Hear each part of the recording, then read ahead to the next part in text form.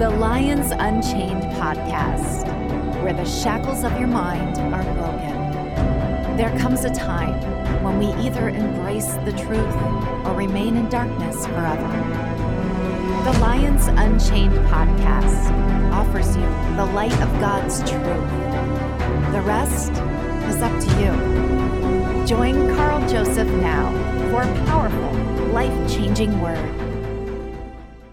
Friend, we're beginning a new series today on how to grow spiritually. You know, we grow physically by default. We hydrate, we eat food, we sleep, and we go through the growth process from being a child through adolescence into adulthood. But friend, the physical is a type of the spiritual also. God doesn't want you to stay a spiritual baby. You're supposed to grow into adolescence and then on into adulthood from a spiritual perspective. This is bearing fruit. It is cooperating with that transformative process of sanctification.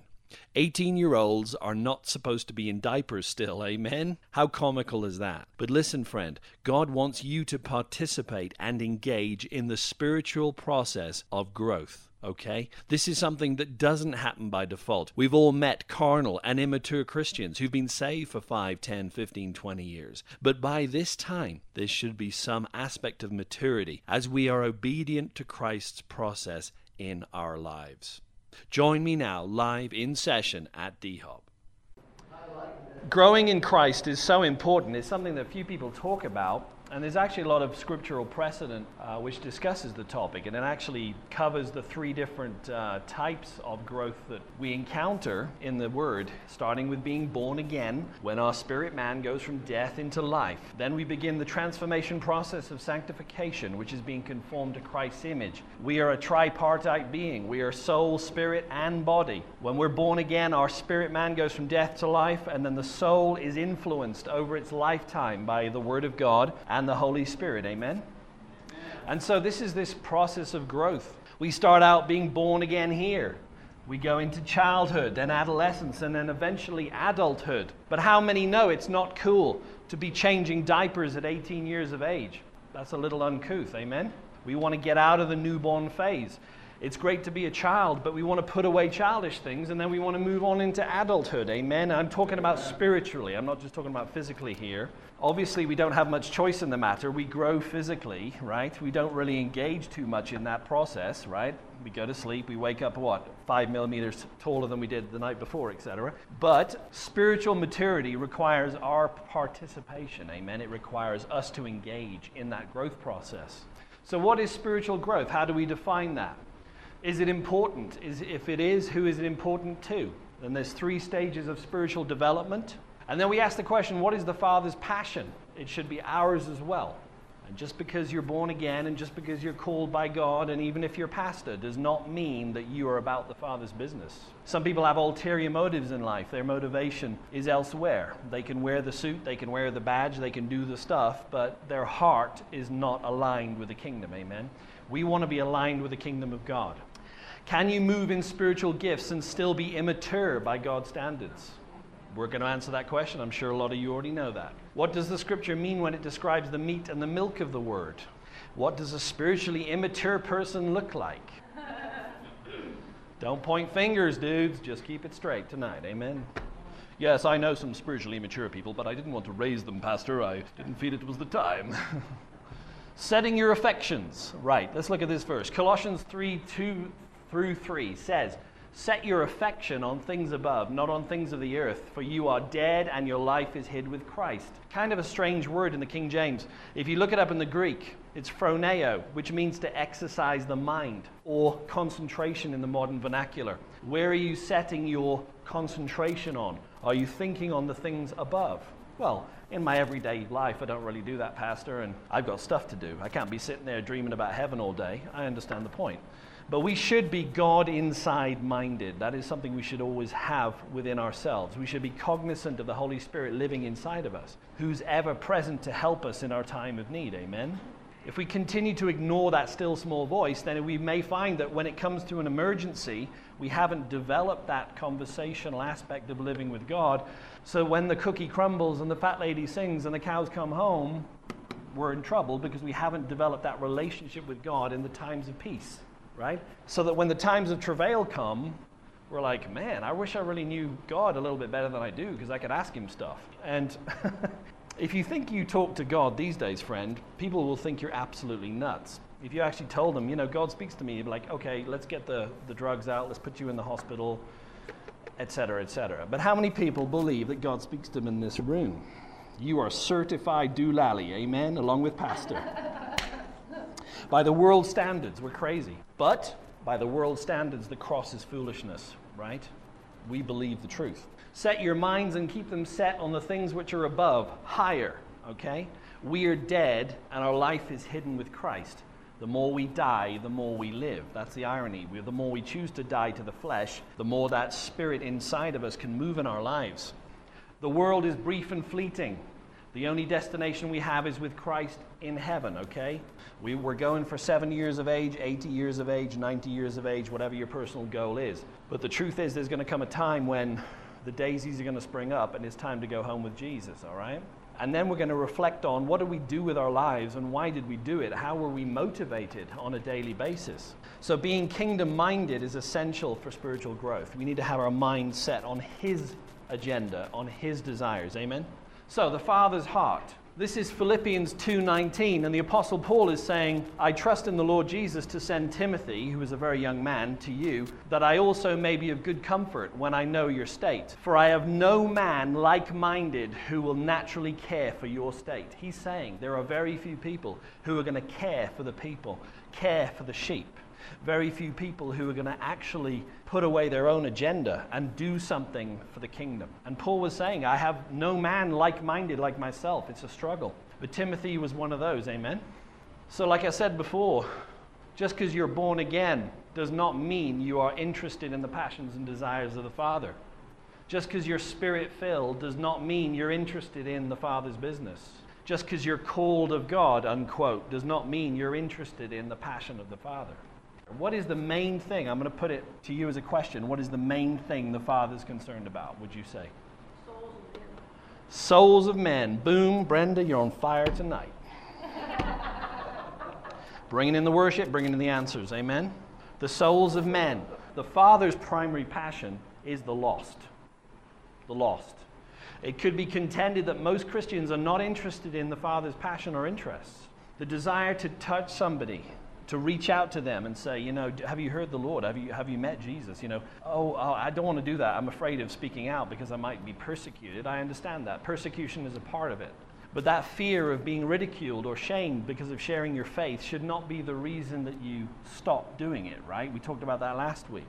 Fear is not an excuse, right? We can feel the fear and do it anyway, right? Yeah. So it's interesting that Christians can vacillate in the way they think, in the way they serve, in the way they place their allegiance. Look at Peter in this case, in Matthew 16, verses 21 through 23.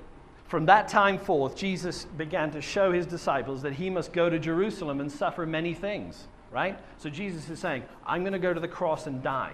That went against the agenda of the day. The Jewish people, especially the working man, wanted to form an army and get behind Jesus, and let's take Rome, let's take out these immediate centurions, and then let's create a kingdom like David, and then let's fight those Romans, amen? That was their mindset.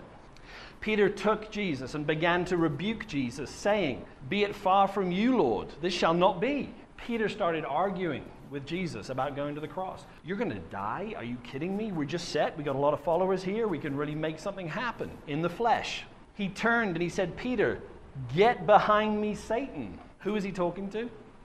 Is he talking to Peter or Satan? Well, he is talking to Peter, but Satan is speaking clearly. That's a strange comment right there. Peter is a mouthpiece of Satan just for a few seconds. Jesus said, you're an offense to me. You savor not the things of God, but those that be of men. Friend, this is the question. Are we savoring the things of God or men? When you serve the Lord, he can ask you to do some strange things, but those things are in alignment with his desires and his passions. As far as the world is concerned, that can look very strange. It can look very strange. Why would Jesus have to die, then go to hell, get resurrected, come back? Well, he's redeeming mankind, amen? But that's not a strategy that was known, right? Sometimes after the event, God reveals the strategy and shows that, hey, when I asked you to leave your job or start a business or go to another country or become a missionary or whatever else, there was a purpose behind that. Amen? Because he's been preparing you all along. Amen? So we need to be mindful and savor the things of God. Quite often in my own life, God has spoken to me, and the things he said are quite risky. Take a risk, give a large amount, go to another city. Every time I've done that, it's paid off, friend. Every time I've done it, it's paid off. Now, has it been a little scary along the way? Yeah, it has. But you know what? He is faithful, amen? But what a sad life to just take no risk and not do what God says and just live that 9 to 5 and be that dog that sits on the porch and never moves because the nail is irritable, but it's not uncomfortable enough to move. We don't want to be that person, amen? We want to be bold. We want to take some risks in life. When you take those risks, however, some of your friends could be a mouthpiece for Satan, temporarily, of course. Could it be that your friend or your colleague or your family member could actually speak words that are very hurtful or even against God's plan, just as you're about to move? Oh, let me tell you, that person, he's tried it 5 times and they failed every time. Don't do that. God's telling me, okay? When you know that you know that you know God is telling you, it doesn't matter what they say. Yep. Right? We're not looking for confirmation from friends. It's nice to have them. It's nice to have prophetic words. That's great. God uses that. But we have to be dogged. We have to be unilateral in the way we pursue God. And sometimes that involves persecution. Sometimes that involves appearing to be silly or stupid or foolish by the world's standards. The world says, get all you can all you get, and sit on the can, right? It's all about get. My 401k is now a 201k, maybe it's a 101k. It keeps shrinking, but we're always putting stuff like, oh, I've got this backup plan. Because I'm an engineer, so I plan stuff. Yeah, well, if God doesn't come through, I've got this little deposit here, and I'll take care of that. If he doesn't do this, then. And it's like every time I thought like that, it's like God kept taking away my safety net. He kept taking away option B. It was like, man, this better. I'm putting all my eggs in one basket, and it's like, well, they may be crushed. It looks like they might be right now, but the point is God wants you to put all your eggs in that basket because that basket is being firmly held by him, amen? That basket is being carried and nurtured and covered like a father would. So we need to be mindful of what drives us, okay? What is driving you? Are you a driven person? ? What is driving you? Are you being driven by the world's standards? Are you being driven to succeed? Why are you driven to succeed? By whose standards? Is the driven life tiring? Okay, some people are just driven and they're tired, but they've got to reach that goal, and then they ask themselves, why am I doing this in the first place? Whose goal is this? Okay, Jesus leads from the front. He's the gentle shepherd. Satan is a driver. He's a prodder. He's a poker. He's a subjugator. Okay, he's a usurper. He's going to coerce. He's going to manipulate. He's going to intimidate. He's going to dominate to try and get you to do stuff. Friend, we'll pick it up tomorrow for part 2. Until tomorrow, good night, God bless, and remember to spread the good news. You've been listening to Carl Joseph and the Lions Unchained podcast. Carl is a minister who's witnessed God's supernatural power to save, heal, and deliver. Carl is a unique researcher who investigates current affairs, societal trends, technology, cults, and end-time events, all through a biblical lens. Every Monday, new podcasts are uploaded, so stay tuned for the next opportunity to roar into victory. Check out carljosephministries.com for exciting articles, teachings, and discussion points. See you next week. And don't forget to hit the subscribe button.